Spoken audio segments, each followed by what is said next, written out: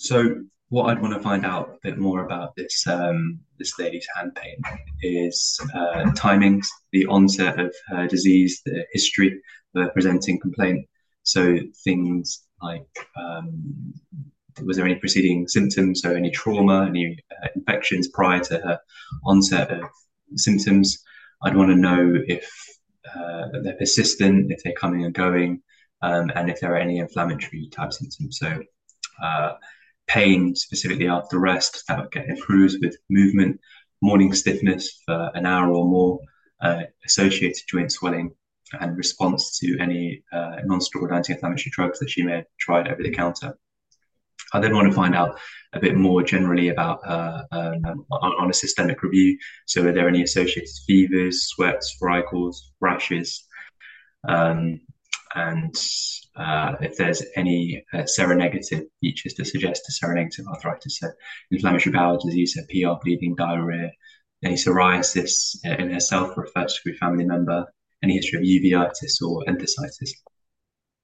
I'd then also, depending on the symptoms and depending on what her questions are, ask about any connective tissue disease features, screen for them, and I then want to move on to the sort of the rest of the history, which is still important. So things like drug history, any history of allergies, what she's taking currently, anything over the counter, uh, alcohol, smoking habits, recreational drug use, and given her age and she's a female, she's planning any family, or if she's on any contraception. As I mentioned before, I want to know any family history, particularly for psoriasis, but also for any other autoimmune conditions. I then move on to examine whatever joints would be involved. So in this lady, it would be her hands. I do a musculoskeletal exam following a sort of look and feel move strategy. I'd initially look for any asymmetry, any nail changes, any pitting or monocolysis, any muscle wasting of any particular areas within the hands. I'll then feel the joints for any warmth, synovitis, particularly feeling joint effusions or swelling, and then assess her range of movement. So if she's able to, do things generally like hold a kettle, pick up a mug, write, and then depending on what I think the diagnosis is, calculate her number of tender and swollen joints. I then follow up with a systemic examination, feeling for her lymph nodes, listening to her heart, lungs, and depending on what symptoms there were, neurological exam.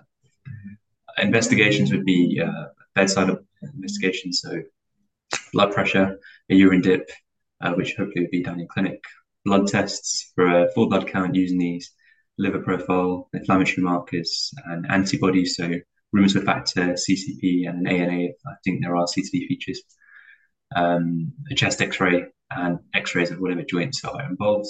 If I was unclear of the diagnosis and I felt that the history was in keeping with something inflammatory, I could request an ultrasound scan as well. Okay, brilliant. Thank you. So I'm just going to show you a slide with some results, and I'd like you to interpret them and tell me what you think is the most likely diagnosis.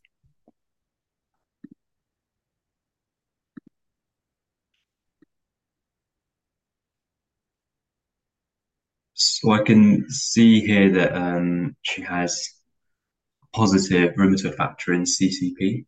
And so this is, given her symptoms, the duration, this is all in keeping with the diagnosis of rheumatoid arthritis.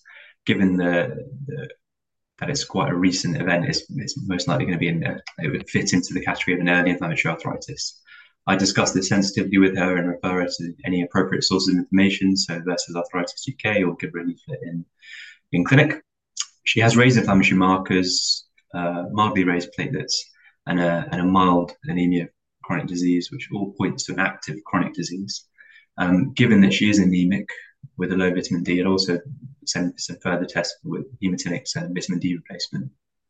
With regards to her inflammatory arthritis, I'd start treatment with a steroid, the glucocorticoid, which could either be intramuscular or oral. And then I'll start her up front with a disease modifying agent, depending on what her preference would be. So I'll give her the information. Given that she's young, she may be thinking about starting a family soon. And so I would normally consider methotrexate, but if she is young and, if she's planning a pregnancy, then I'd consider something like sulfasalazine with or without hydroxychloroquine.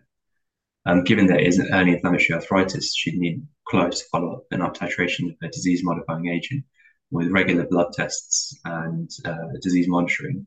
If we can't achieve good disease control, we can escalate, depending on what she's on, but we can escalate to adding in more agents or a biological agent. Brilliant, thank you. So she is diagnosed with rheumatoid arthritis. Please could you explain how you'd broach that diagnosis to her, please?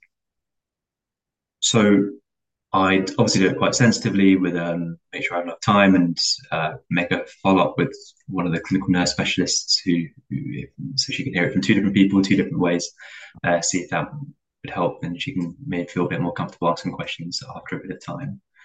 So I explain that it's a chronic condition, but is manageable with treatments that are, and there's lots of them available now, and that our aim is to make sure that she has very few to no symptoms.